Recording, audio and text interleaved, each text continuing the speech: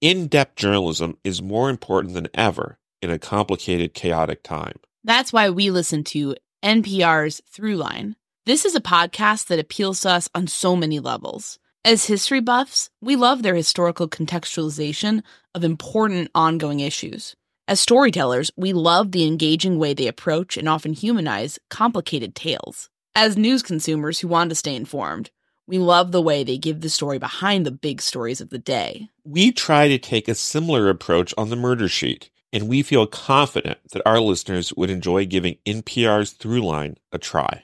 We've been going through their entire backlog recently, listening to them as we drive to source meetings. One favorite of mine was their episode about Andrew Johnson's impeachment. Throughline's coverage didn't disappoint, delving in depth into one of history's worst U.S. presidents. They also did an episode which is rather pertinent to our work, and that was the one they did about the proliferation of conspiracy theories and how they've always been part of America's DNA. That's something I think about quite a lot, given the creep of misinformation and manipulation in online true crime spaces. NPR's Throughline is a source we trust. They're all about nuance and depth and unpacking the messiness behind outwardly simple stories. Go back in time, learn something new, emerge more knowledgeable about today's headlines. Listen now to Throughline from NPR, wherever you get your podcasts. Have you heard you can listen to your favorite gripping investigations ad-free? Good news! With Amazon Music, you have access to the largest catalog of ad-free top podcasts included with your Prime membership. To start listening, download the Amazon Music app for free or go to amazon.com/ad-free true crime. That's amazon.com/ad-free true crime to catch up on the latest episodes without the ads. Across America, BP supports more than 275,000 jobs to keep energy flowing.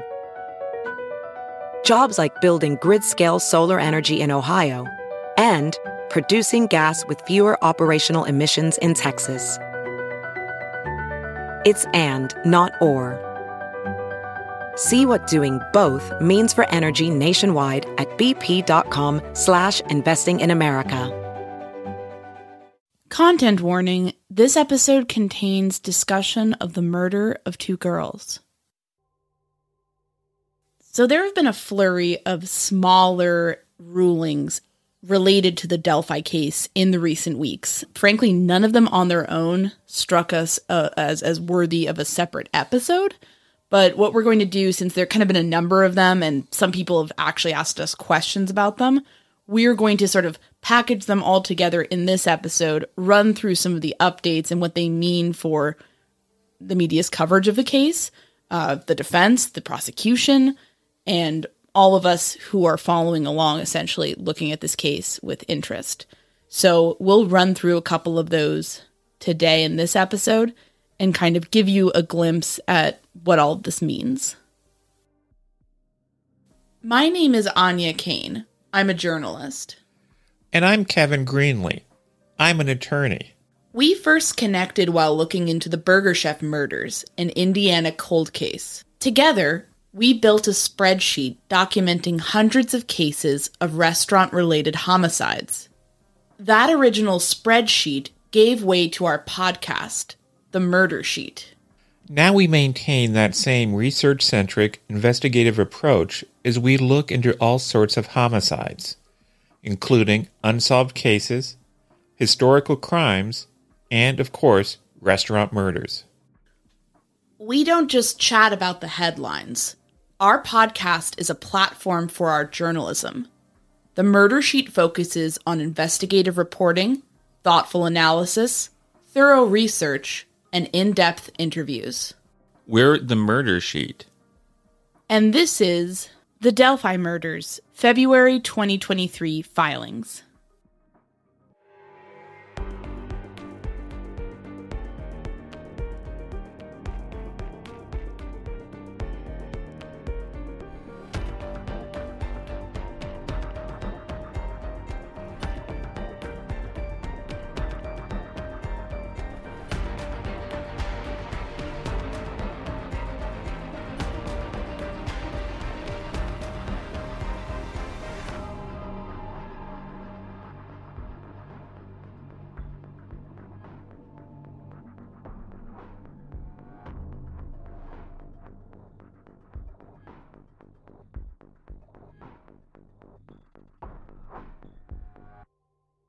why don't we start with something that is not directly related to the Delphi case, but has the potential to influence how most people will actually receive news and information about the future court case against Richard Allen.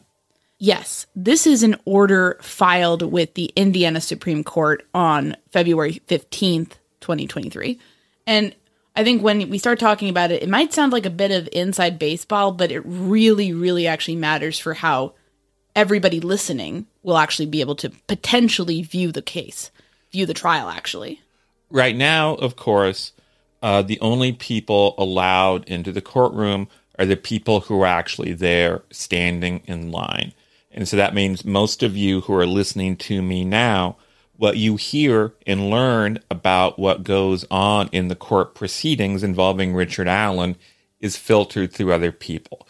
You get my opinion, you get Anya's opinion, you get other reporters' opinions, but you don't get to see it for yourself. And now that may change.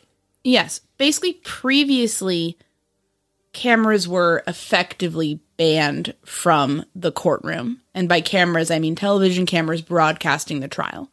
And basically, starting on May 1st, 2023, those strict rules will slacken, and it will essentially be, in certain cases, allowed for television news stations to broadcast from a courthouse. And now, there's some caveats. Now, I think when you say this, the first question that comes to mind is, does this mean that people will definitely be able to watch court proceedings involving Richard Allen on television or via the internet? The answer is not necessarily. Basically, here's a direct quote from this new order. The judge has discretion to approve or deny a request for broadcast of a court proceeding. If the judge allows broadcast, the judge has discretion to interrupt or stop the coverage if he or she deems the interruption or stoppage appropriate. The judge also has discretion to limit or terminate broadcast by a news media organization at any time during the proceeding. So this does give the judges a lot of leeway. If a judge is thinking this is not an appropriate situation to allow broadcast, then not only can they basically not have cameras in the courtroom, but they can also basically put a stop to cameras being in the courtroom if they were previously authorized. So we don't know how exactly Judge Fran Gull is going to rule in this situation. There is a huge amount of media interest in this case. That much is very clear. This is a highly followed case. The public has an interest and, frankly, a right to know what's going on. At the same time, it's a very sensitive case. These are the murders of two young girls. Emotions are running high. I will note one thing that does kind of shed a bit of light on the situation. Judge Fran Gull was actually one of the judges in the pilot program where they were exploring allowing cameras in the courtroom. So through her work with Allen Superior Court, she's actually already gone through this pilot.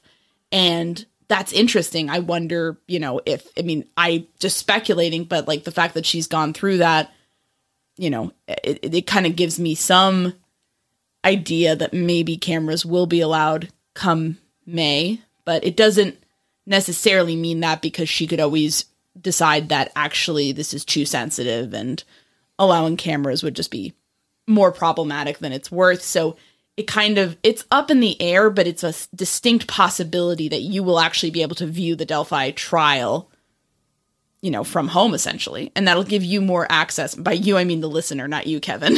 We're going to be there in person, but you will be able to kind of watch this historic and very important crime be adjudicated, essentially. And I think it's really worth stressing and repeating what you said before about how the judge has the authority and the discretion to allow it, to stop it, and then to start it up again if he or she chooses. And so it's easy to imagine cases where a judge might say, okay, this part may be okay to be put on television, but I'm just pulling a hypothetical out of the air.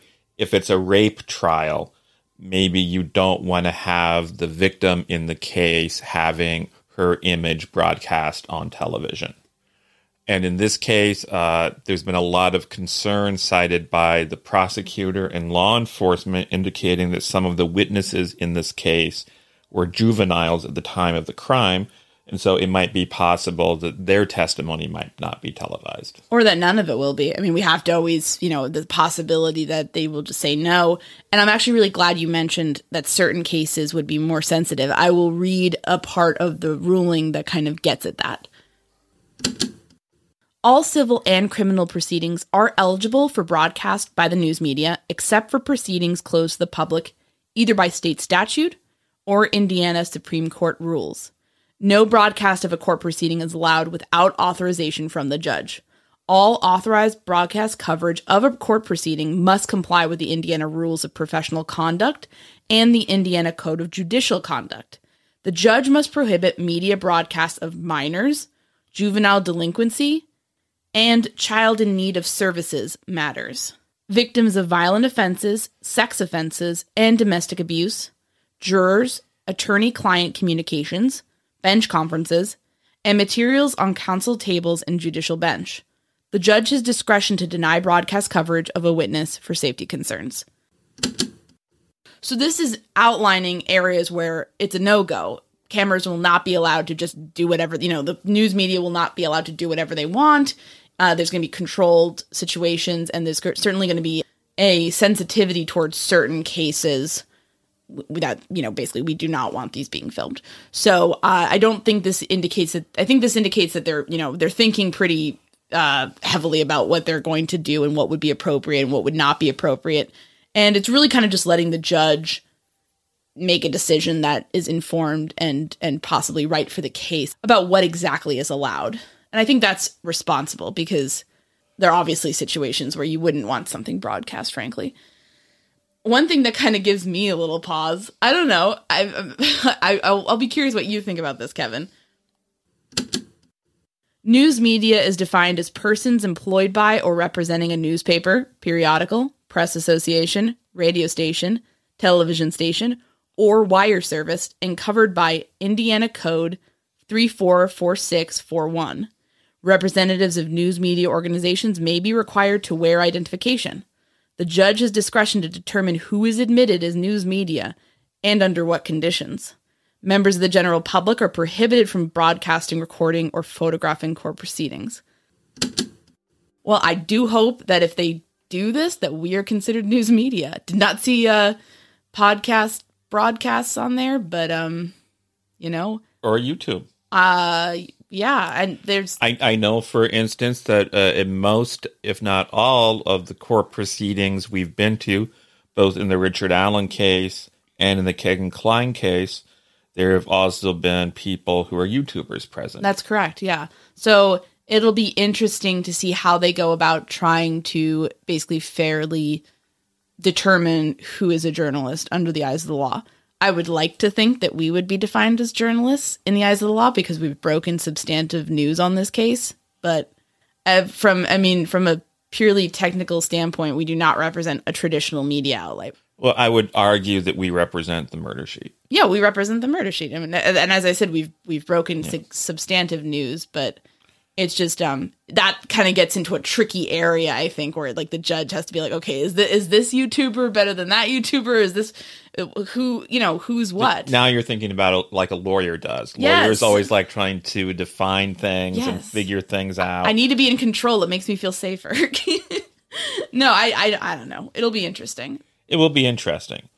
Mysteries are at the heart of everything we do here on the Murder Sheet. But sometimes it's more fun to dive into a fictional caper. That's why we love the free-to-download hidden object game, June's Journey. This game is our daily escape from waiting around in line, getting stuck on hold, and just general doldrums. It is great to be able to just knock out a few levels here and there. You get to discover your inner sleuth and sharpen your observational skills by finding clues hidden in each level. Plus, it's like dropping straight into your own cozy mystery novel. You play as June Parker, an amateur detective with a nose for trouble. You get to tackle all kinds of bizarre crimes across a series of elegant and memorable locales. Also, you have a side hustle decorating your own island estate. I love that. I bought a swan pond. She really did. Download this game for a built-in work break. It's a great mental health boost that makes you feel accomplished before you get back to tackling whatever task you have at hand. And remember, when you support our advertisers, you're supporting our show. June needs your help, detective. Download June's Journey for free today on iOS and Android. Welding instructor Alex DeClaire knows firsthand how VR training platforms like ForgeFX can help meet the demand for skilled workers. Anywhere you go look, there's going to be a shortage of welders. VR training can help welding students learn the skills they need to begin and advance in their career. The beauty of virtual reality is it simulates that exact muscle memory that they need. Explore more stories like Alex's at meta.com/metaverseimpact.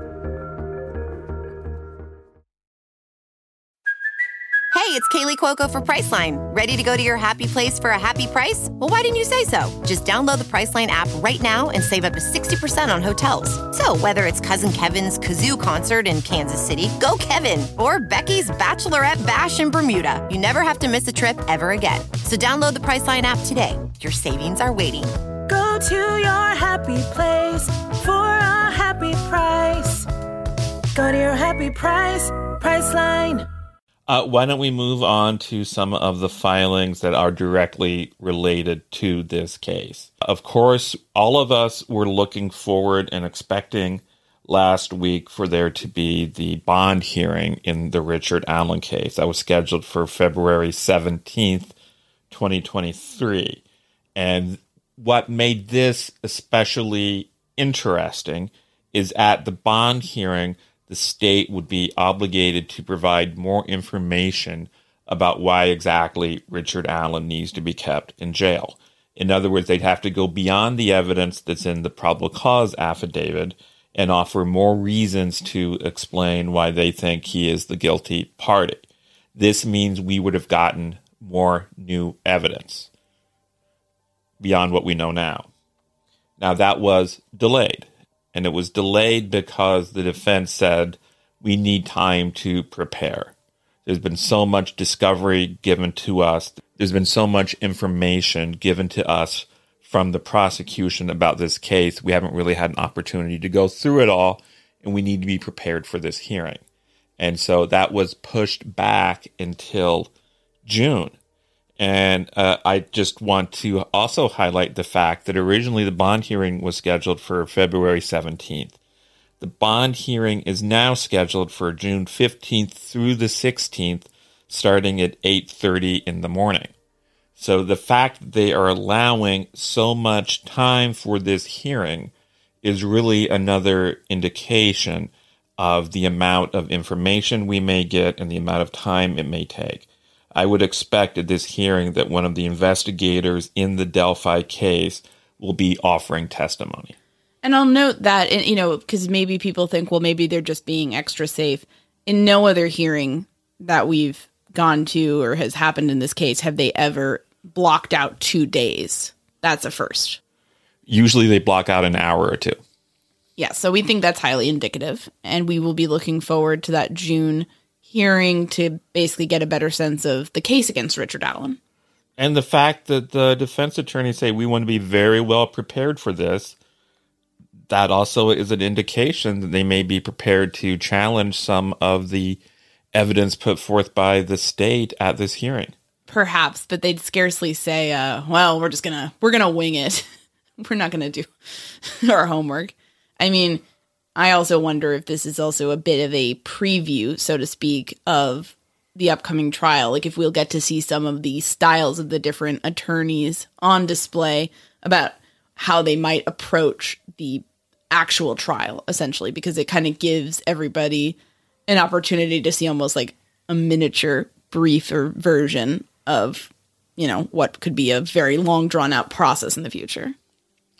And also, it won't just be a bond hearing that day. They will also be trying to figure out when exactly the trial will be held at that time. Yes. Initially, it was scheduled for March. Now, what ended up happening was basically, it seemed that in the previous hearing that we went to, I do recall prosecutor Nick McClelland and Judge Fran Gull kind of shared a laugh at one point at the idea that there would be a March trial, because they were basically like, there's no way. I think the word that they both used was ambitious. And defense at that time deferred on how they felt about the situation, but in more recent filings, they've, when they asked for more time for the bond hearing, they also indicated, we want to push back the trial too. There's not been time.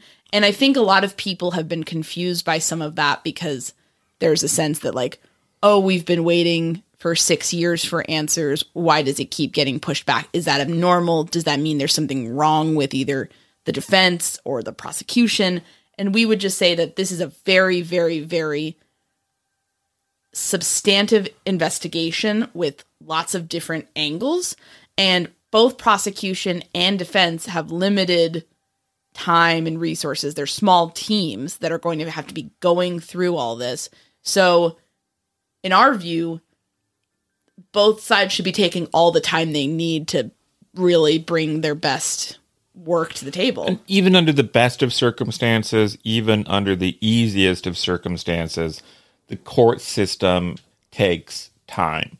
Because when you have a trial, or when you have something move through the process, it's important that both sides are fully prepared at each step of the way. Both sides get a chance to weigh in on everything and get all the information they need. All of this takes time. What do you make, though, Kevin, of the fact that Richard Allen is going to be spending all those many more months as an incarcerated person, essentially? Some would argue that you tend to see the bond hearing happen earlier because the defense, if they can, wants to free them from lockup, essentially, free the client, essentially, and get them out so they can be, with their family before a trial, or, preparing or whatnot. Yeah, it's very unusual. If this bond hearing is held as it is now scheduled to be in June, that would be nearly 8 months after the arrest. And that's very unusual for there to be such a lengthy delay. And I imagine there's these defense attorneys are very experienced. I imagine that there is some strategic reason, or it's like, there must be some, I would imagine there is some strategic reason behind that, because you would think if they, I don't know, it's like, do they expect to just lose it, but they hope to use it as like an opportunity to start putting their case together? And that's why they've requested a delay? I don't know. That's possible. It's yeah. Or is it, do they feel maybe that the preparation will allow them time to actually win it, or have enough material to possibly get him released? I personally feel like it's such a high-profile, heinous crime. It's going to be interesting. I kind of don't see Allen getting out, but anything's possible, and we don't know what both sides are going to bring to the table. It's also worth noting that June is 4 months away, and 4 months is a long time. As we sit here in mid-February, it's not even been 4 months since Richard Allen was arrested. It's entirely possible that the defense plans to file other motions between now and June, which might change the way the case appears in June. Another filing that came out the other day was the prosecution had earlier asked for a protective order, basically asking that the defense be required to keep the information about the case, which the prosecution hands over to them. The defense has to keep that strictly confidential, basically. Judge Gull granted that. Yeah, that's not terribly surprising. I think you commented at one point to me today before we started recording, there's a lot of secrecy in this case, but at the same time, you kind of expect in this situation that there would be, a level of discretion with the materials around discovery, given their sensitive nature. And it's no surprise that Judge Gull granted this, because I think she's established herself by her rulings as a judge who does not want this to be a media battle between both sides. She does not want sneaky leaks to the press and, people getting blindsided or people fighting it out in the press. That's why there's a gag order. That's why there's this ruling. They want the fighting. She wants the fighting, I think, to be done in the court, not outside. So the final ruling involving the Delphi case from Judge Gull the other day was some media groups had asked for a specific document to be released a document that had previously been kept private. And that was a document that was actually filed all the way back in late October, about the time Allen was arrested. And this was a document in which the state was supposed to explain why they felt it was so important to keep the probable cause affidavit private.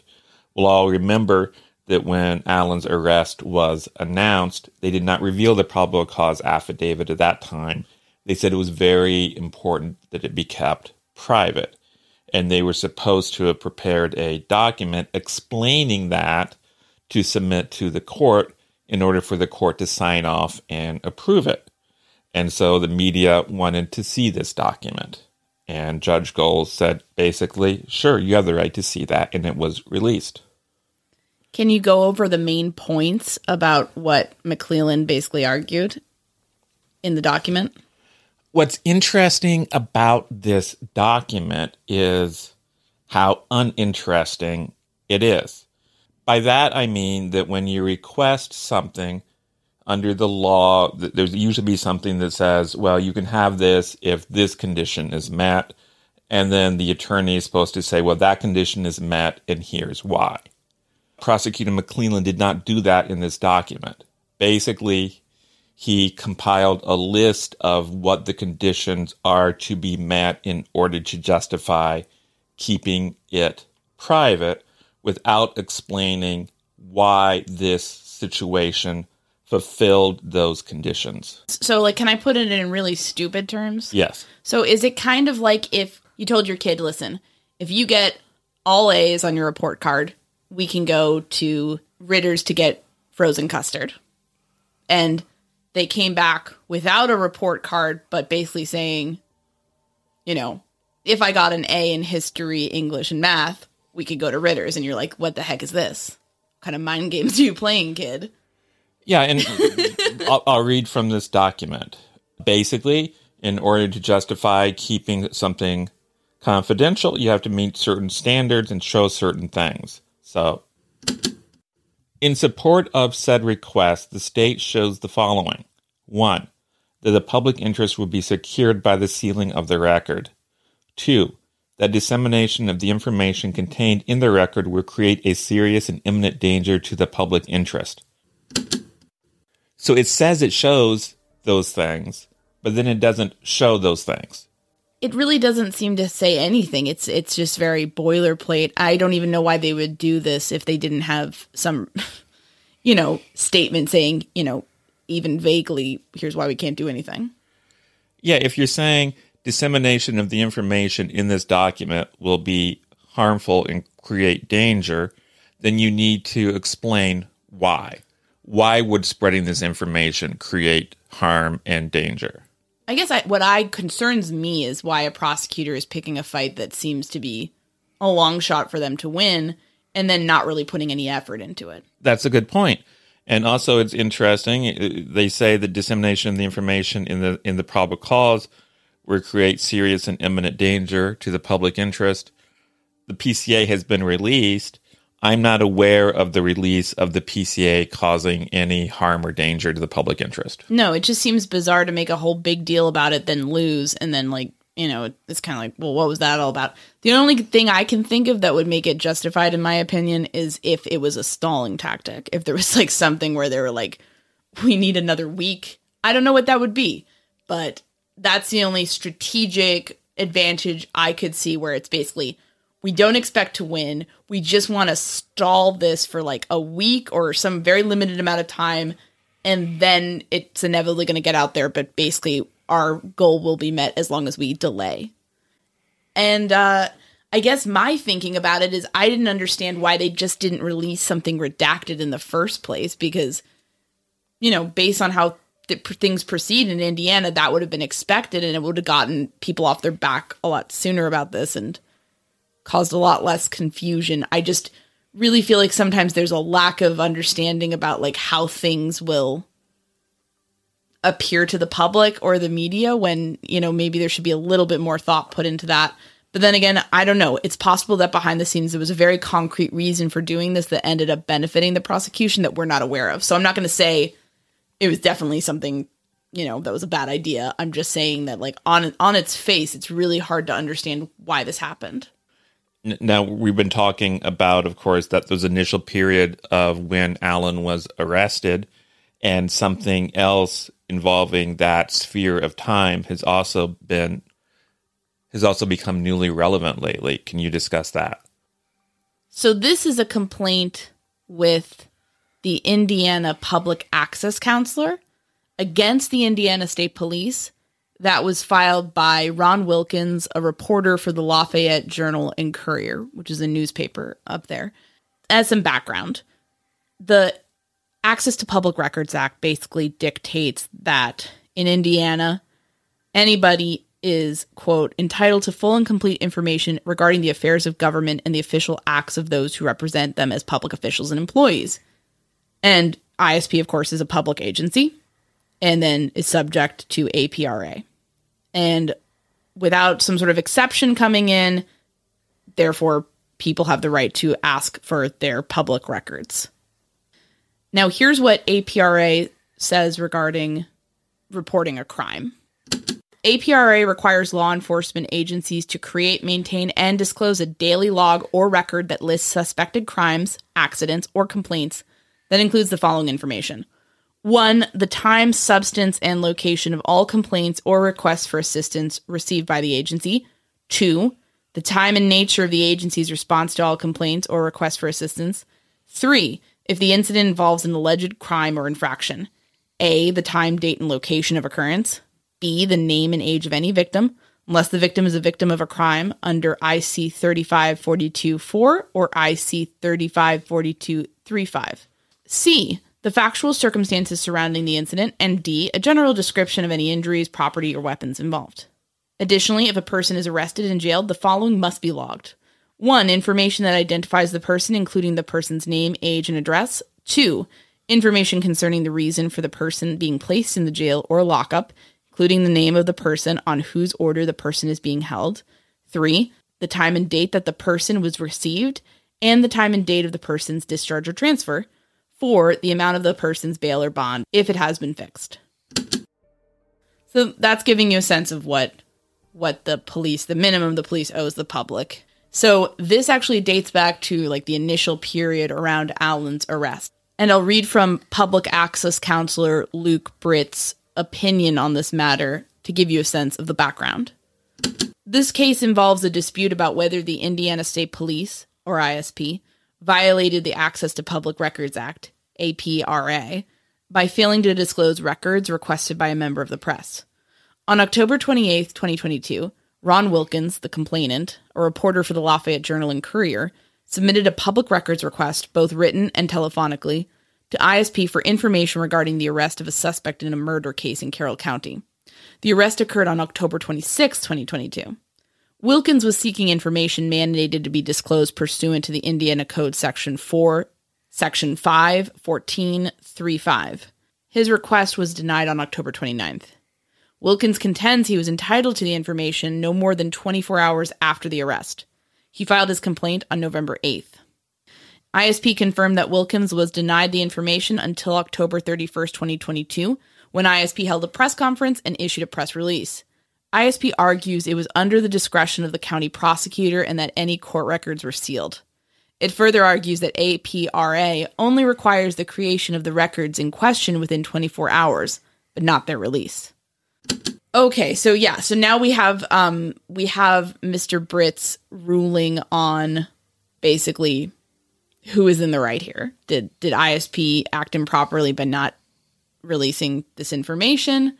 There was a lot of weird secrecy about this whole thing when this was happening. It was an interesting situation, but we were vaguely aware that this was happening. We knew there had been an arrest. We couldn't get any information from anybody. We did not officially file anything.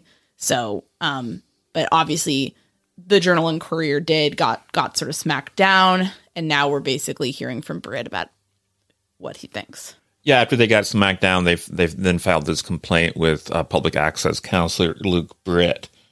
And of course, we're very familiar with this Public Access Counselor process because of some experiences we've had related to the Burgershove case.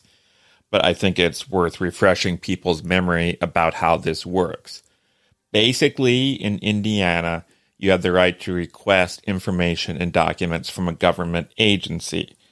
If that agency then refuses to give those to you, and when you believe they should give them to you, you can, if you wish, file a complaint with Indiana's public access counselor.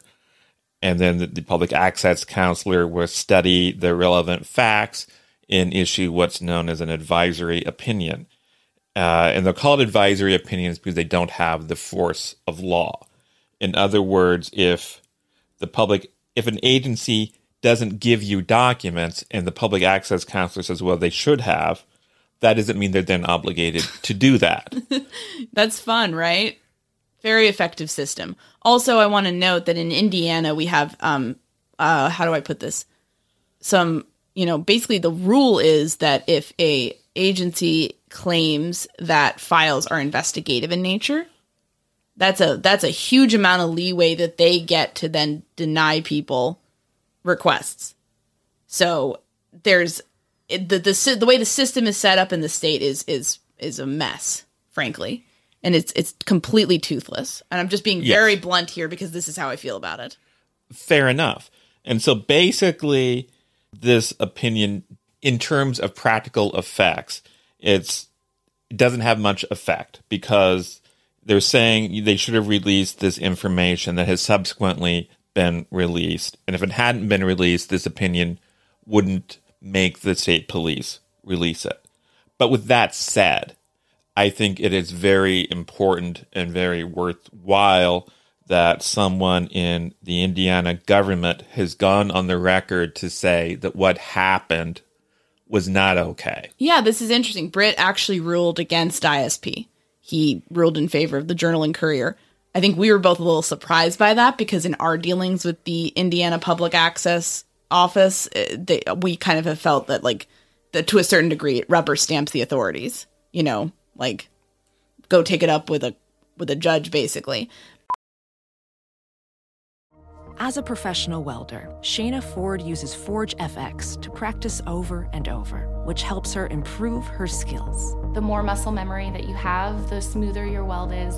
Learn more at meta.com/metaverse impact.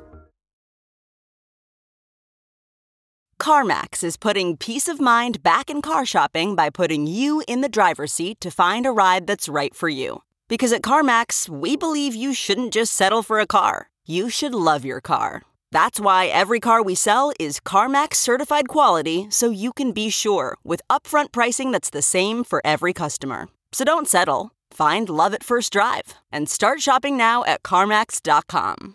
CarMax, the way car buying should be.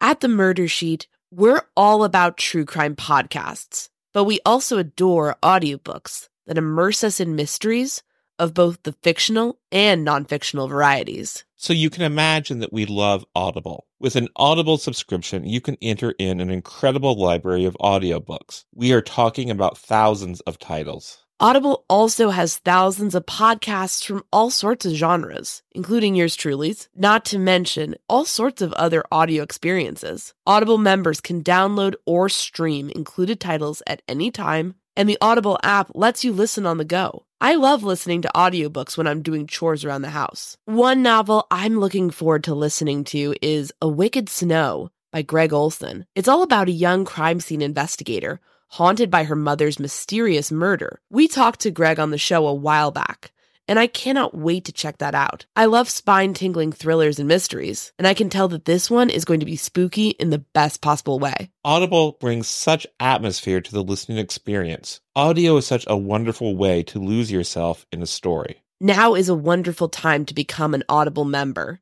Murder Sheet listeners are getting a special deal. Audible members can keep one title a month to keep from the entire catalog. New members can try Audible now free for 30 days. Visit audible.com/msheet or text msheet to 500-500. That's audible.com/msheet or text msheet to 500-500 to try Audible free for 30 days.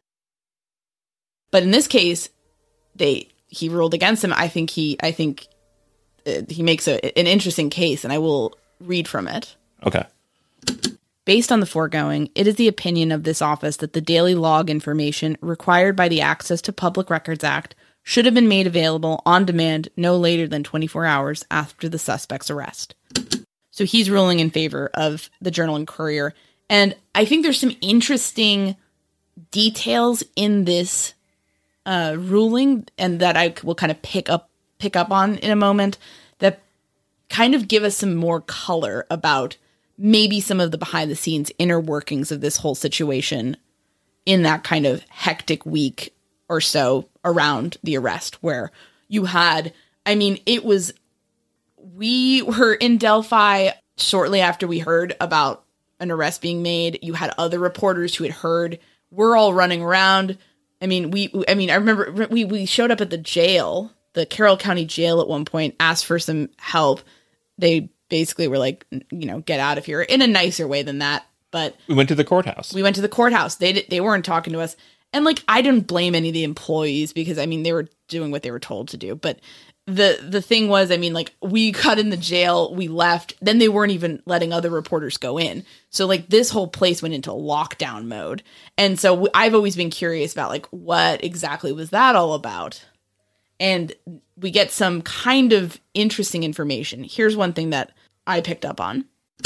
ISP also cites the local prosecutor and presiding judge as factors in the delay.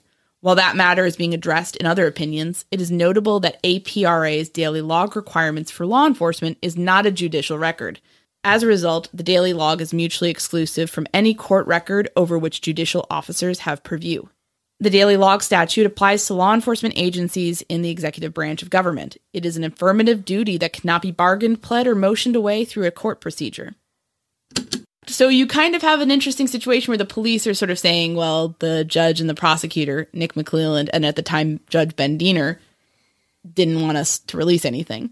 And what Luke Britt is saying here is basically like, that doesn't matter. It's not their call. It's your call as the police. It's your call. So that's kind of interesting, pushing back on that, but also giving you an indication of what may have been happening behind the scenes.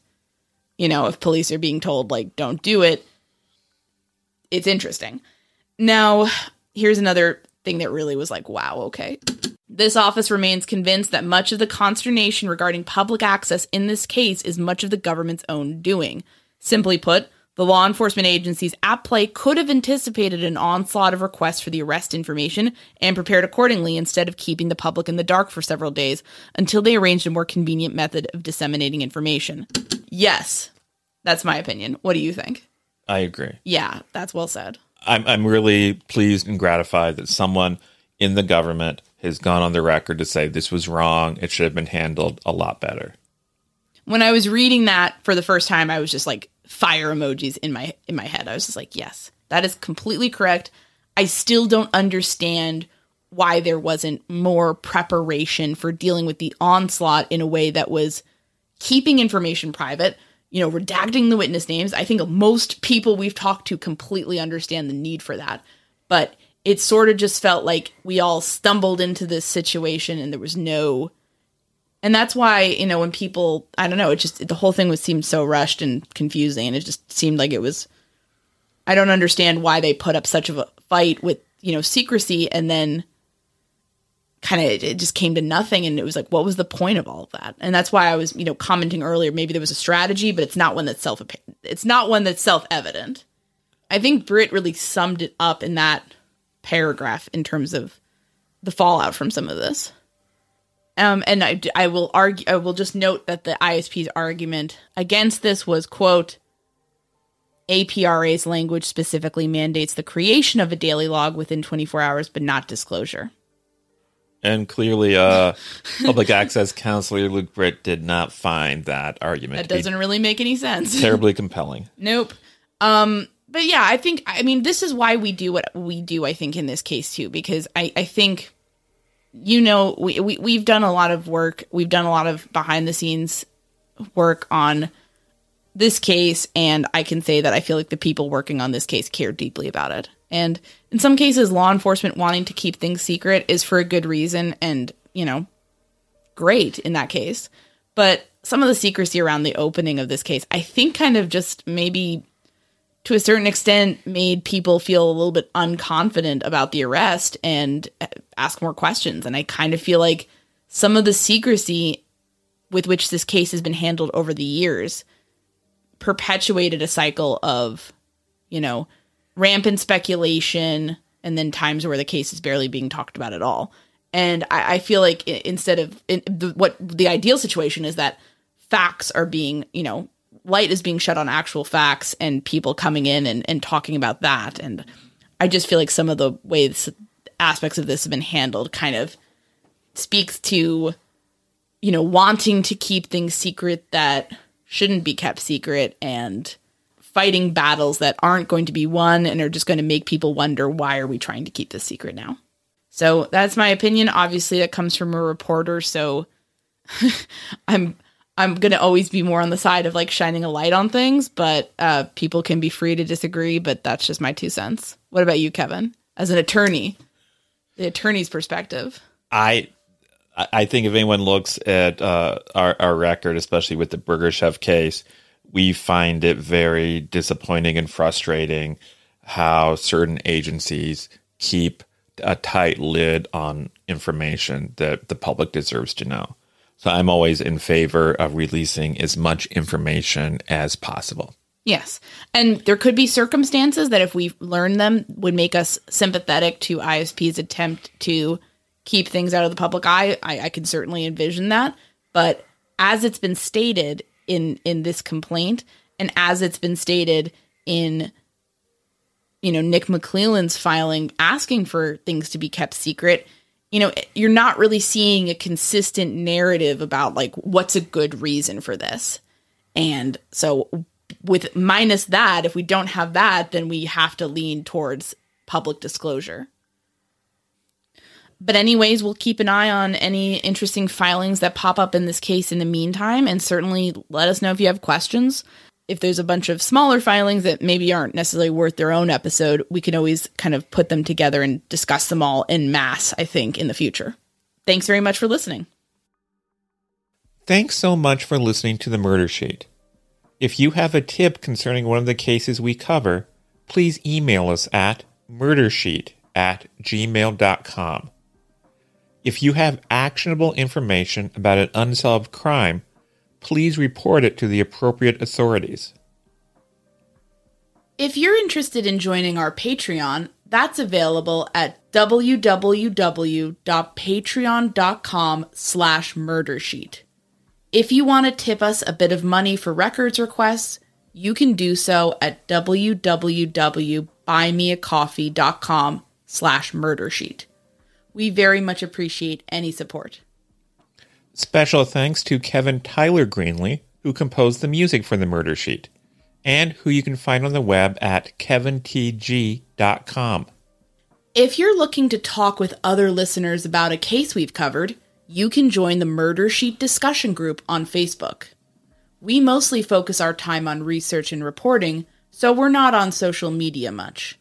We do try to check our email account, but we ask for patience as we often receive a lot of messages.